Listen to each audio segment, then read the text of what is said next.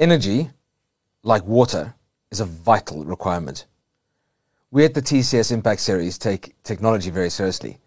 And I think we're honored today to have Rodney in the studio with us to talk specifically around energy, but how to use energy smartly.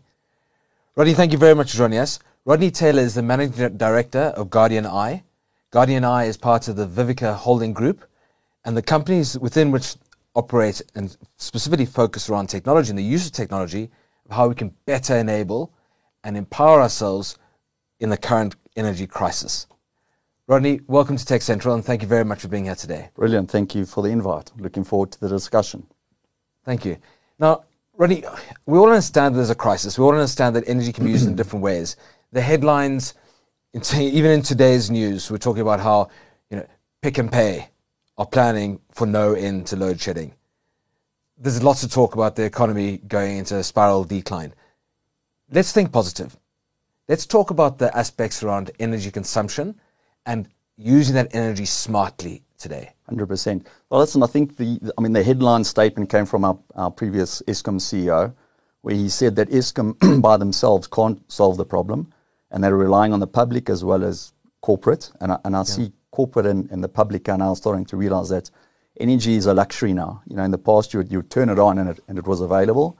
There's just not enough available anymore. And I think the public and corporate is starting to realize that. It's the state of the nation to talk tonight. I'm very interested to see what Cabinet and Cyril has to say about what's happening. But it's not a South African crisis. It's a global crisis. I mean, we've got California going through power problems at the moment. We've got Europe. We've got Australia. So this is no means a South African problem. This is a global problem. And that's the reason that using smart energy is a global phenomenon, not a South African phenomenon. And I think to echo what I've been hearing in the news, but also being stated by people like Andre de Ruyter, the CEO of Eskom, this is what you're saying, everyone's problem. And it's all really well saying, let's reduce our consumption. But let's reduce our consumption and be clever about how we actually generate and save the power we're generating. 100%. Tell me a bit more about Guardian Eye. So Guardian Eye is part of the Vivica Group. The business has been around 12 years.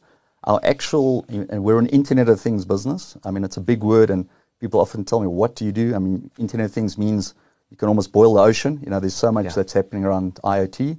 But Guardian Eye focuses specifically in three verticals. Energy is a vertical we've been focusing on for many years. Safety and security is also a very big part of our business.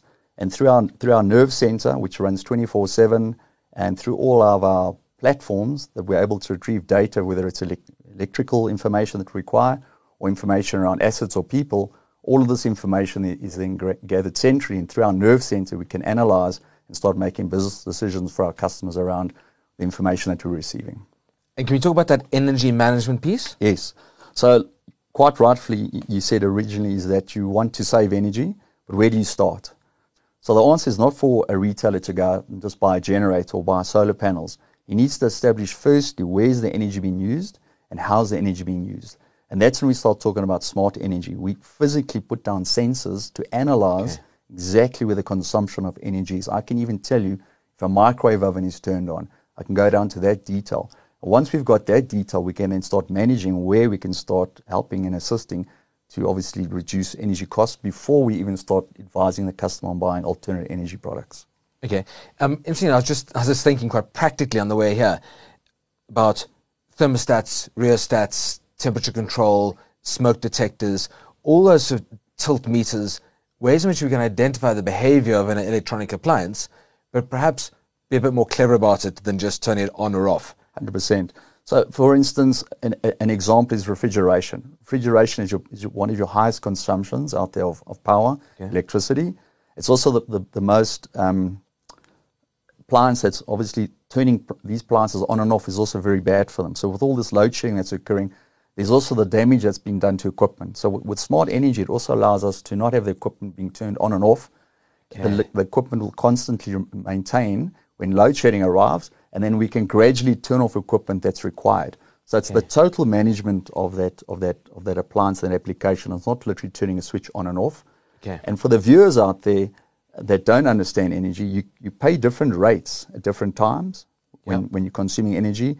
And also, if you increase your demand, you get penalized very highly by Eskom on the municipality. So what our systems will do, it'll even turn a building on gradually, so we don't go into the demand levels. Yeah. And it'll also turn off the building as fast as possible, because we want to cut off as quickly as we can the energy consumption, but gradually turn on the power so we don't go into our demand levels. So it's not literally just about turning an appliance on and off. Okay, so we're talking about energy management and the sensor part of it. What does the platform look like that gives you the visibility of what's actually happening in that space? Correct. So we've made the platform that the customer doesn't have to become an energy expert, because at the end of the day, we're the experts and we are there to analyze the data and to obviously implement the solution that we suggest is best for that retailer. And also, the retailer can't operate in the dark. He can't operate with his fridges off. So there's a certain point that we can go as far as we can go. Otherwise, the retailer can't operate or the business can't operate. So we've designed a mobile app. That mobile app then sits on the person's actual handset, Android, iOS, or any handset that's available out there. And it'll actually notify him if he's doing well for the day or if he's doing badly for the day. So it's this gamification integration with the customer to let them know how they're doing. And many, many customers now, big corporates, are putting KPIs against their staff and against their targets to drive KPI measures with the amount of energy consumed and tying in with the sales that are actually produced. So your sales and your energy are starting to become two graphs that are being monitored and watched very carefully. And so it'll just be a bit more practical there. Over a period of time, you could forecast and anticipate what the energy consumption should be based on machine learning and IoT. Correct.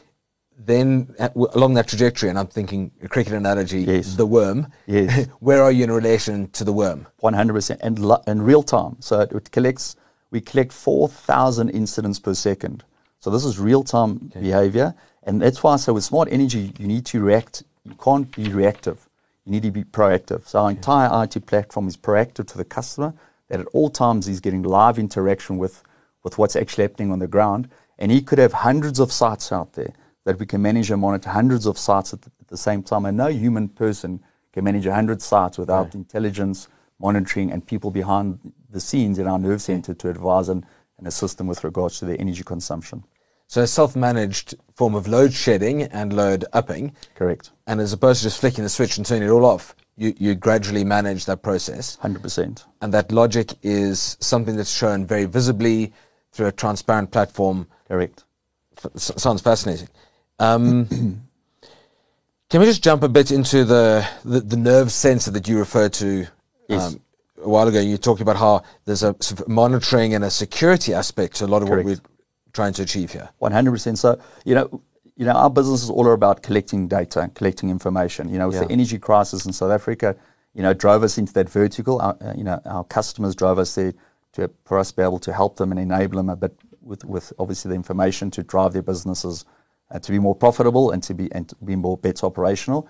But the same applies to us managing and monitoring the assets that they've gone and purchased. So specifically around solar panels, specifically around generators, diesel theft, copper theft. There's so much happening out there in South Africa, and there are these valuable assets. So our nerve sensor also attaches tamper-proof sensors to appliances, motion detection. We've got highly advanced camera analytics. I was going to say cameras. Where we've actually got mobile cameras now that don't even require connectivity or power. They're self-sufficient. They connect automatically to our cloud, and they've got batteries that connect automatically to our cloud. So I can literally drop down a camera sensor anywhere in the country, and I can monitor and analyze an asset to make sure that asset is safe at all times. We watch things 24/7. So Big Brother, Guardian Eye is always watching. Yeah. And with that, we're connected with online intelligence, as well as SAPS, as well as most of the national security companies in South Africa. That if an incident happens, we will then alert that company then to react. So I'm very much hearing this managed business services. Yes. And I'm very much hearing the fact that you're a consultative organization directly to business with an element of control and management in order to guide the better use of smart 100%. Energy control and management. So the buzzword out there has been facilities management for many years, but we found that facilities management was in a vertical by itself, and we found that security companies were sitting in a vertical by themselves.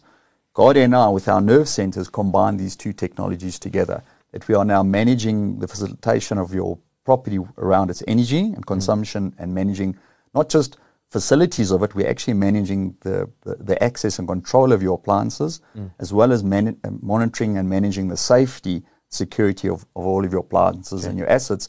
So you have one nerve center with all of these sensors now talking in one place, that we can now obviously put the measures in place to react accordingly if something happens. Yeah. Brilliant.